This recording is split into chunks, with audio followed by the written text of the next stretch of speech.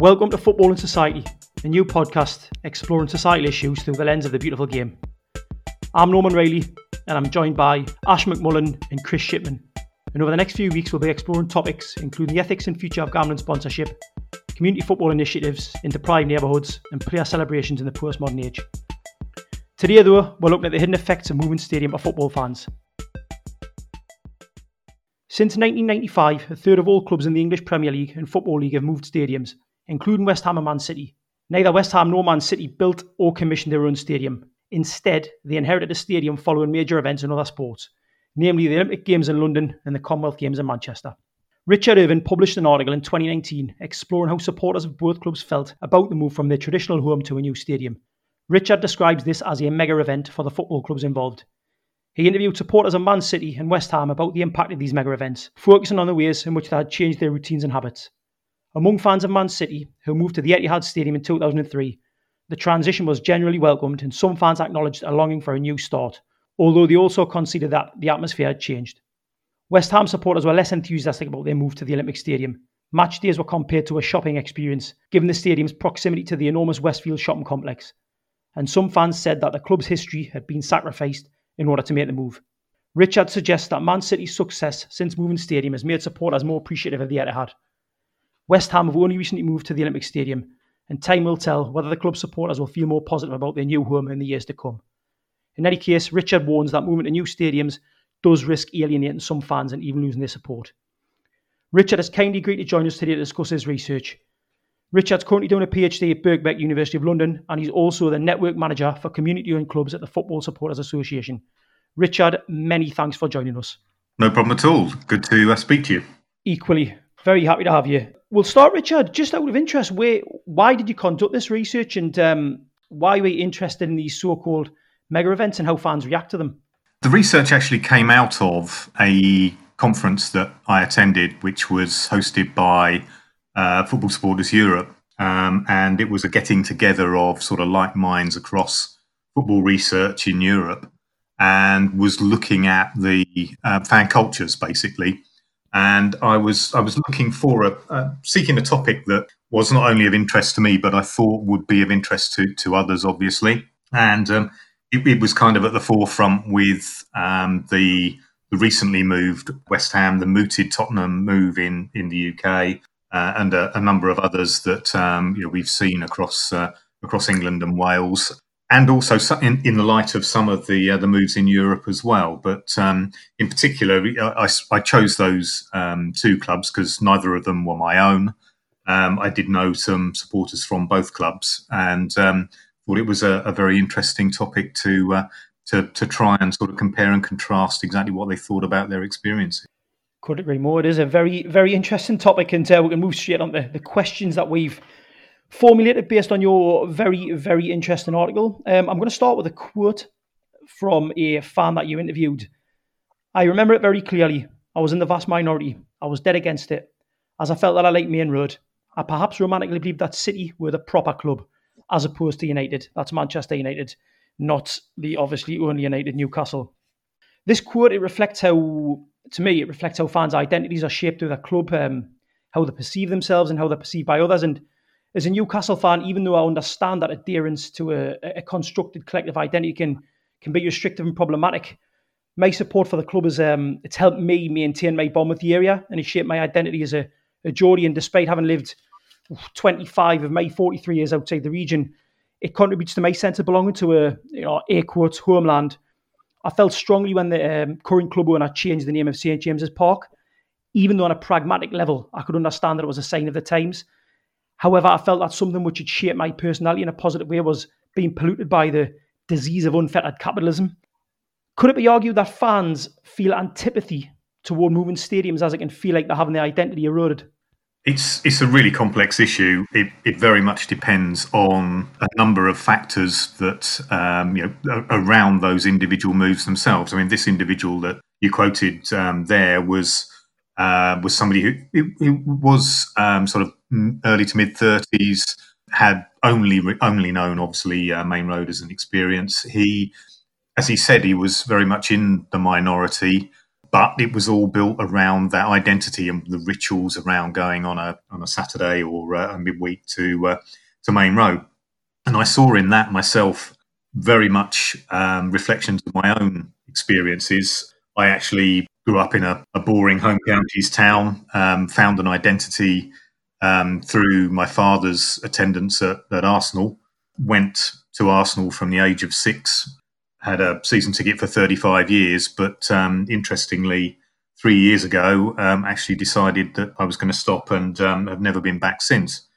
So there's all sorts of different complex issues around the identity that you have. Now, my identity there, I felt, had been taken away from me by the behaviour of the owner, the lack of engagement with fans, just the milking of the club and its history, and all of those sorts of things that go with the modern sort of Premier League experience. I think that I really resented it, and I think there is some resentment on some people's part. I think it depends on where the club moves to, as I think we've identified in some of that research as well, that the Man City move is a little different to the West Ham one. The West Ham one is a move away to a very different part of the city and sort of mired in the Olympic Park and around the shopping centre. So there's all sorts of complex answers and reasons for how people may resent it. But as that individual identified, predominantly the feeling has been, certainly amongst those Manchester City fans, was that the move to a new stadium was very, very positive. The West Ham fans were a lot more divided, it had to be said. To stress that it is only a very small sample that we took for this particular research, but it gave a flavour for how people were feeling about those moves. You contrast that with the Arsenal and Tottenham moves. Arsenal literally just a quarter of a mile away at its nearest point. Tottenham just a redevelopment of the same stadium. So those identity issues around place aren't there. So again, they were moves that I think the majority of people welcomed. I don't think there were too many dissenting voices around Arsenal and Tottenham during their moves as there were perhaps at West Ham.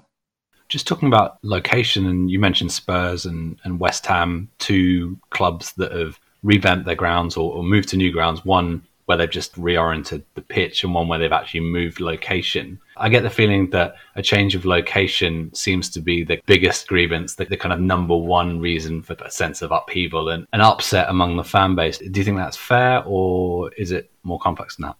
I do think that's fair. I think the rituals that you develop on a match day are something that you cherish. Invariably, you will have done those from a young age with the same people and all of those sorts of things. So that sense of place is well very much at the forefront of your mind in the memories that you have. I think that in contrast to the Manchester City move is to a completely different part of town, but at least it's kind of walkable almost from the centre of the city and within walking distance of, let's say, some reasonable pubs, the sorts of places that football fans would ordinarily congregate.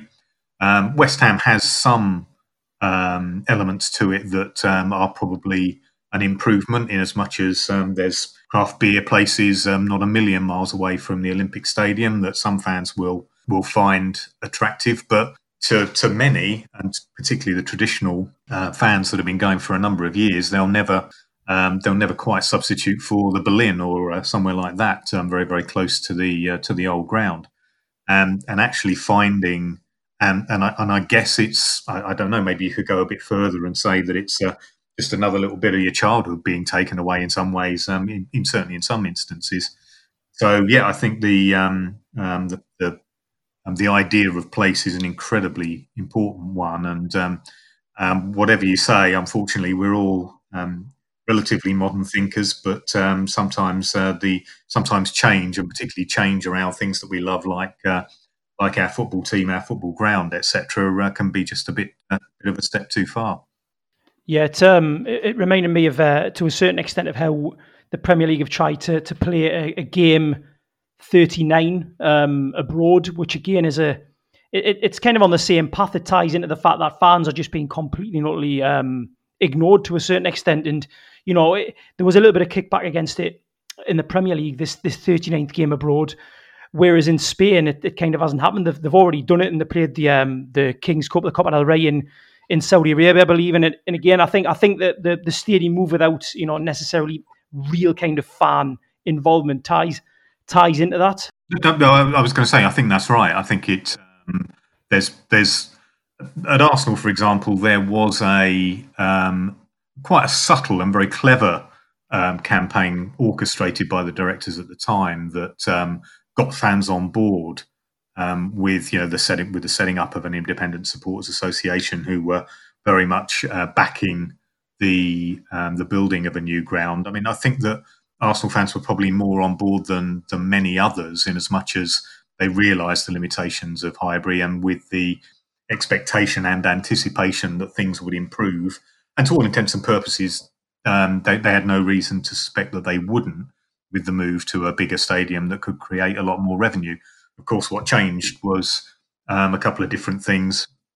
Firstly, the arrival on the scene of people such as Roman Abramovich that changed the financial capacities hugely, and the size of the TV deals that actually began to dwarf the actual match day revenue that clubs got through the gate, etc. So there was consultation there, but it was of a very, very subtle sort, and I would never say that it was to the extent that it perhaps should have been. And like you say, not aware of too many cases where these things have actually been sort of put out to a vote as such.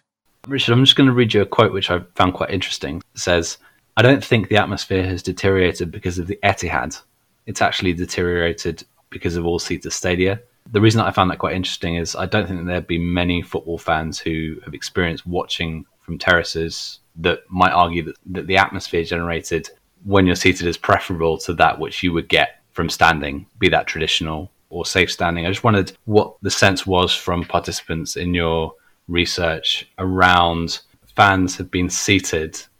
Has that contributed to the more placid, sterile atmosphere in stadia, or is it a broader, more complex thing around the commercialization of the game? I think the seating of people naturally had an impact on atmosphere. You're standing a lot closer in a terrace. Those of us that spent most of our young lives on the terraces in very close proximity to others know that the atmosphere generated, the noise generated is totally different. The sitting down of people obviously had two effects as well. Obviously, it quietened the crowd to an extent, but also brought a different set of people in, because, as you quite rightly say about the commercialisation of the game, the prices suddenly changed and went up, and as a result, you do get a different type of supporter. There's no doubt, not totally, and there are still plenty of football grounds that are not, obviously not quite the same as when they were terraces, but are still relatively raucous by comparison to others. The Emirates being a case in point, of course.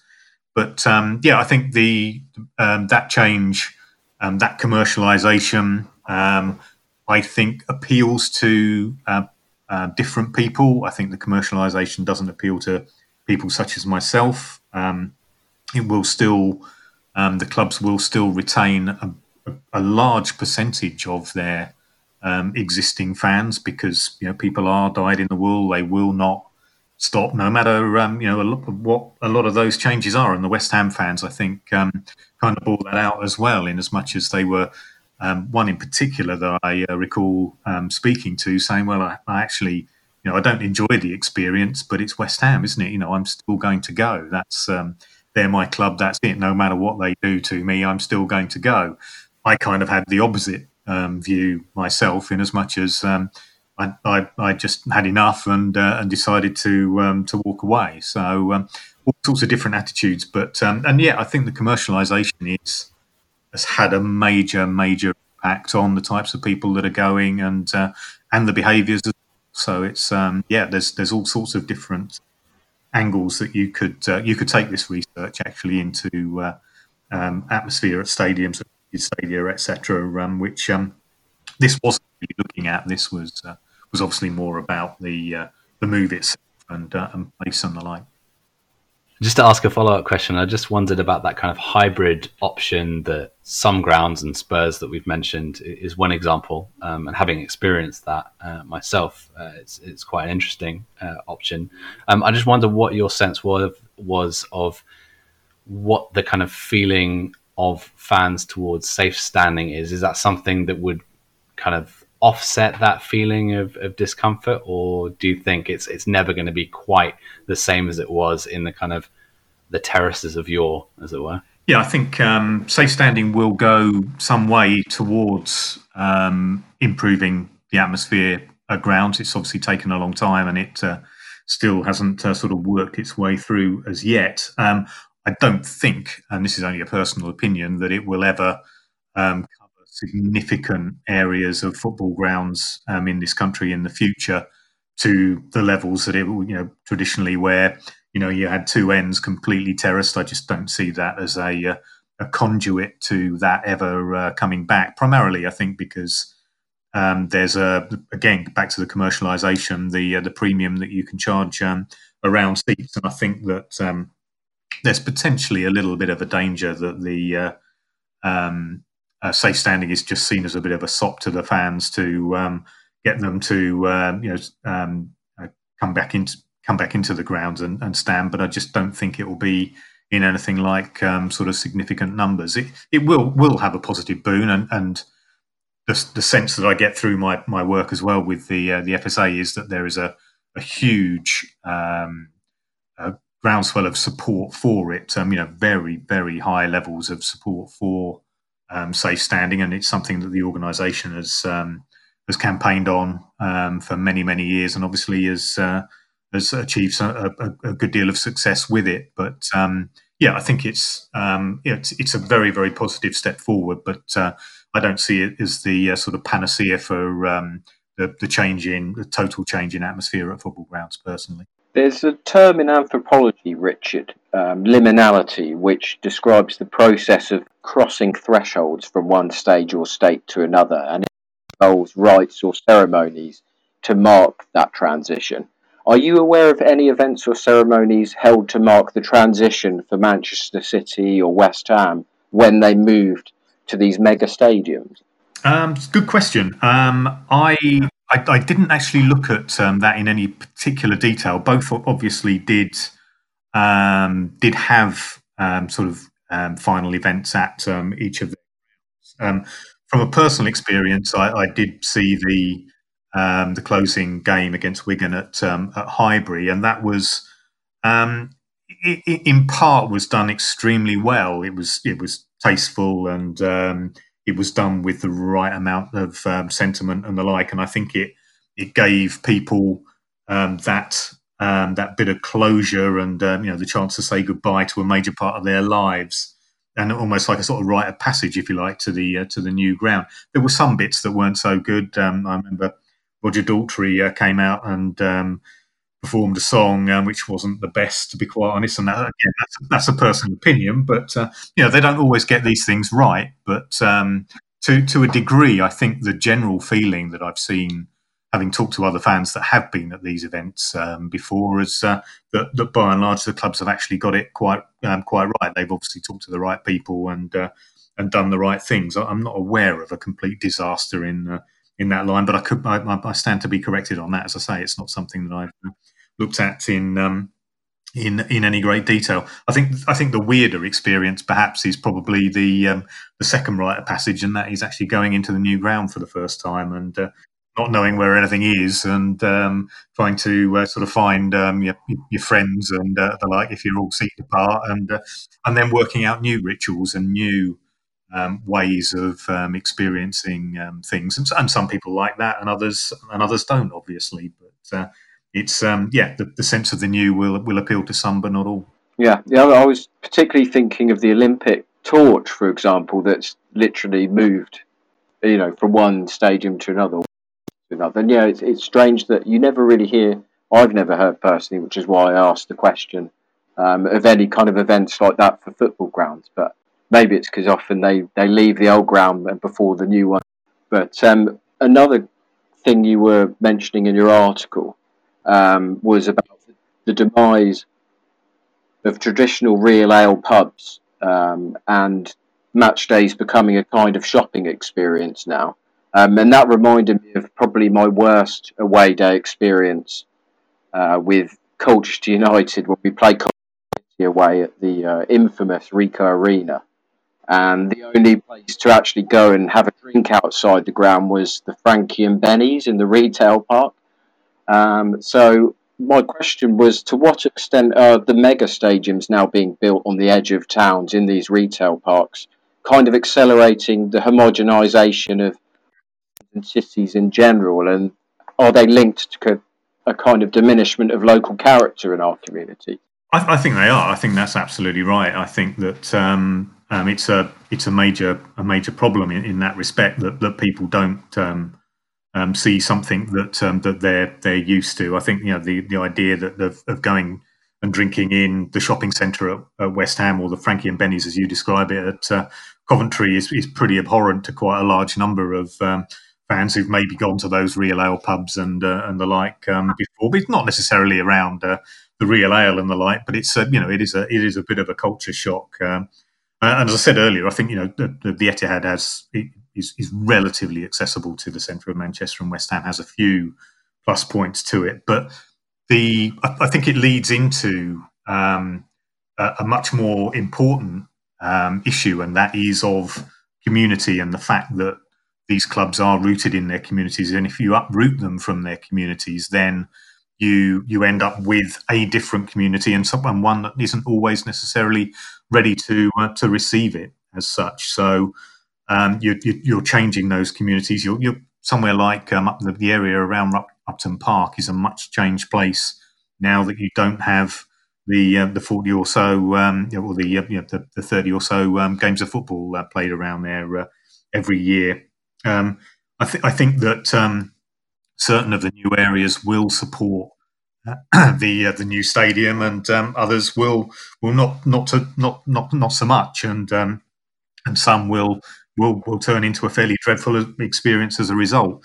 I think there's also another knock-on effect, is that with those sorts of attitudes towards traditional pubs, like the places where fans have met up in the past, that's somewhere where non-league football, for example, gains, because so many non-league grounds are very much in their towns and cities. They're surrounded by those sorts of establishments, obviously on a much smaller scale, but actually people I talk to that join me at non-league football are very much see a sort of replication of the days of the 80s, for example, in the experience that they have at non-league football. You can go to those sorts of places. They're a short walk to the ground, and it's generally a pretty nice experience. That's not to say that, of course, that there weren't problems in the 80s. I'd be lying if I said there weren't. But in general, I think people see a little bit more of a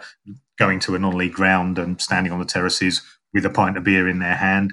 A lot more like a replication of what happened back in the 80s. One of the fans that you spoke to said, and I'm quoting now, if you want to be a big club, you've got to play with the big boys.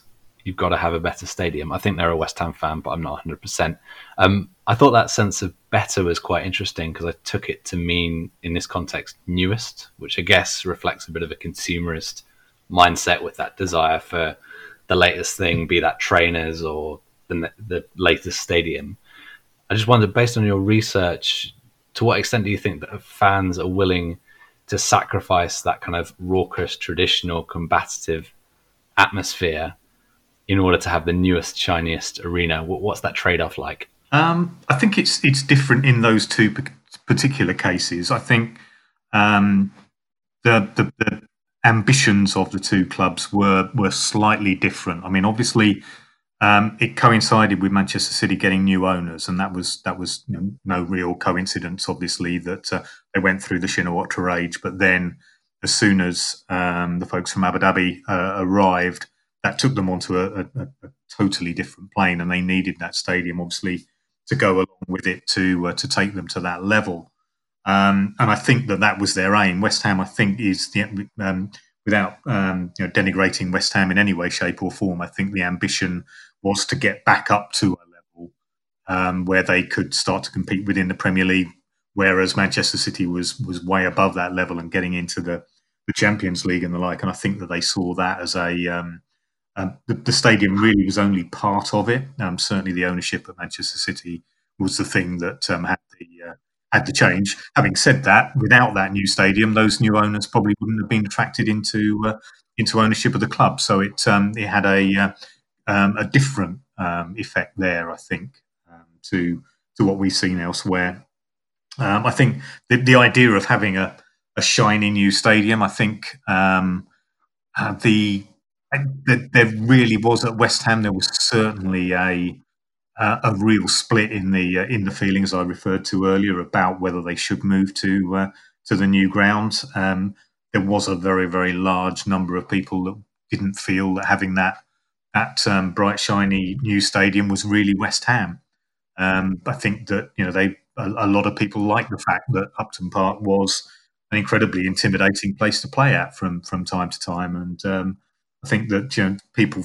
A lot of the old school fans, if you like, saw that as a potentially it was going to be watered down at the new stadium. I think nobody could argue really that it hasn't been, and that as a result the experience was somehow diminished. So it's a double-edged sword. You'll always have.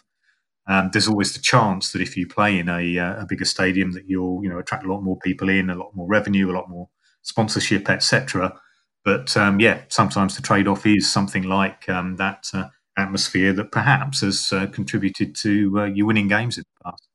100%. I think it's the marketing element of having that big stadium, like you said there. Man City, all of a sudden in this new stadium, are a more attractive prospect for a potential wealthy buyer, and the West Ham owners themselves, obviously, they saw the pound signs before they saw the possible reality of leaving the advantages that Upton Park had brought West Ham. And that ties in nicely to your role now in this next question. A fascinating role that you have as the network manager for community-owned clubs at the Football Supporters Association.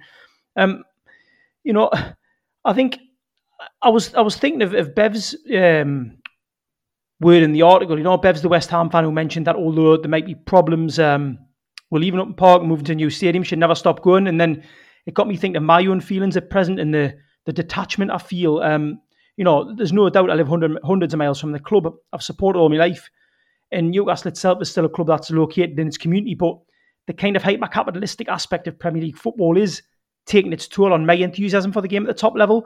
And I'm starting to look at community-led fan-owned clubs with political identities, such as Clapton Community FC, with envy. And I was just wondering, really, do you, and especially as you see in your role, do you anticipate and see evidence of more and more fans turning their backs on top-level football and moving towards supporting fan-owned clubs as a kind of form of protest at how commercialised it's become?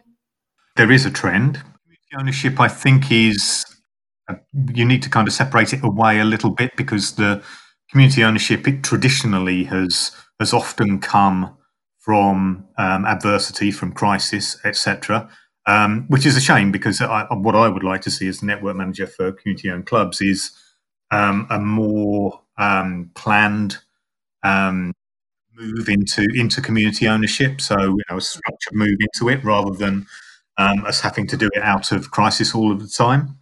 I think that the move, and particularly at my club at Lewes, so I'm surrounded on the terraces by people who have got other clubs, predominantly London-based Premier League clubs, and have come away because they didn't really enjoy the experience and found something that they liked at non-league football. So I think in general, non-league is beginning to benefit from people losing that identity with their clubs and their clubs' owners and the like. I think Newcastle is a particular case in point that surprises me to some extent, in as much as the fans remain loyal. They turn up every week, and there's not been a concerted effort to sort of boycott or just not go along to games, particularly under the with the ownership that you have at the club there right at this moment, and that is I don't know when that tipping point will be and whether it will ever come, but that loyalty that you speak of and the identity you're obviously questioning, your own sort of faith in what's going on in the probably not necessarily only around Newcastle, but what's happening in the Premier League and hyper commercialisation and all of these sorts of things. And there are these alternatives that. And Clapton is a brilliant example of what you're talking about. They do things completely differently. It's it's fan owned, it's member owned. It's they have they work it as a series of committees without a sort of management board. Everything is democratically voted for, or pretty much everything. There are a series of committees appointed that make decisions on certain issues, but you will see as a member that you regularly get an email saying we'd like you to vote on this, and this is, to my mind, democracy in full flow and in its at its absolute best. And that's how community-owned clubs work. They work as community benefit societies, so one member, one vote. There's nothing, around major shareholders and them having the lion's share of the say over everything, and you get a democratic vote within those clubs. So it's it's a very much a different mindset that has to be sort of taken on board by fans. It's not something that traditionally in this country we have had a great deal of, with the sort of demise and demutualisation of building societies and all of those sorts of things. So things that around mutualisation and the like, and unions going the same way as well. I think the sort of collective community aspect has kind of gone a little bit from society, and we're just sort of beginning to build that back up with people who do have ideas around how community football clubs can work. Do you think the impact of the pandemic may make community ownership more prevalent, more likely? I do, absolutely, yes. I think that the primary advantage of community ownership is sustainable. That's not to say that there aren't examples around community ownership that are not sort of currently they're unsustainable. But with the benefit of hindsight of the last 20 years, I think you kind of turn that round on its head and say, well, actually, does the private ownership model in football actually work? And if you look at what's gone on at Wigan Athletic, at Bury, at Macclesfield Town, very close to happening at Bolton Wanderers, potentially happening very soon at Southend United, I would suggest that the model that's been so successful at AFC Wimbledon, at Exeter City, at Newport County, has actually is the way forward and is the way to run our football clubs on a sustainable basis. There will always be quirks to that particular statement. We've seen in the past few days Wrexham be taken over by two Hollywood actors, and that there's no legislating for how people will react to that. We've seen it go before with Portsmouth, and we've seen it with Brentford going back into private ownership, and with varying degrees of success. Let's be honest. There's my counter to that is, of course, that community ownership there actually is the thing that makes it actually very, very attractive to private owners to come back in and buy those clubs that have been rescued by the fans from disastrous private ownership and put into sustainable fashion, and then become attractive to those private investors once again. But to answer your question, I think that there will be more failures within the private ownership model. I can't say that there wouldn't be within community ownership, but they are more robust, they are more sustainable, they work within financial constraints that they have to around sustainability because they're regulated by the Financial Conduct Authority. They stand more chance of surviving the pandemic than pretty much anybody else. You say in the article that with the 1966 World Cup held in England, there was no requirement for a legacy when it came to justifying the event itself, as there is. So it's very commonplace now, and one of the first things PR around a mega event will actually focus on. Was there a moment or time when this shifted and legacy did become a key concern? And to what extent is that related to the rise of neoliberalism and the scaling down of big government in, say, the late 70s and 80s? Yeah, I think it was certainly after the Olympic Games and World Cups of the 80s and into the 90s, we begun to see proper thinking around what the legacy might be for such places as Barcelona and the like. But then again, there's been some pretty bad examples of how not to look at legacy as far as major events are concerned. A lot of the infrastructure around Athens, for example, not as good as it perhaps should have been. I think the Brazil World Cup 2014 is a good example of stadiums being built in places that didn't really need them, and the like. But I think there's also a massive sea change in not so much legacy, but the move into the types of countries looking at these mega events and the slow, insidious rise of soft power and those looking for soft power, and to try to change people's perceptions of places via these mega events. So I'm thinking of Abu Dhabi and the Grand Prix, Baku holding a Europa League final, and obviously the 2022 World Cup in Qatar. So I think we're seeing a different sort of legacy being sought by different sorts of states and countries, and I think that's going to probably be the way forward as we go ahead over the next sort of 10, 12, 15 years, because you're beginning to see certain countries pulling out from their bids to host mega events, the sheer expense. And I think I'm not sure. I think within the some of the articles that I referred to, there's a lot of research being done around whether mega events do actually have a financial and lasting financial legacy. And by and large, the research comes up with the idea that they don't particularly have any long-lasting sort of financial effects, and only minimal effects on things like participation and the like. So I think we're beginning to see that change, and I think soft power will be the thing that dictates where the mega events go in the future, rather than perhaps the legacy in terms of stadia and those sorts of things is concerned. Just talking of soft power, when we think about the Russia World Cup and the bid there, which was a bit shady, should we say, there was obviously a lot of negative press, and in the piece you use the term soft disempowerment rather than soft power, referring to that negative press coverage. Just looking forward into the future and kind of future bids, and you mentioned that countries have pulled out of certain bids for certain tournaments. Do you think that in the future that kind of soft disempowerment, the kind of PR tipping that seems to be happening to some extent over the last couple of World Cup bids, do you think that's going to give regimes who would seek to launder their reputations pause for thought, or do you think that's just wishful thinking?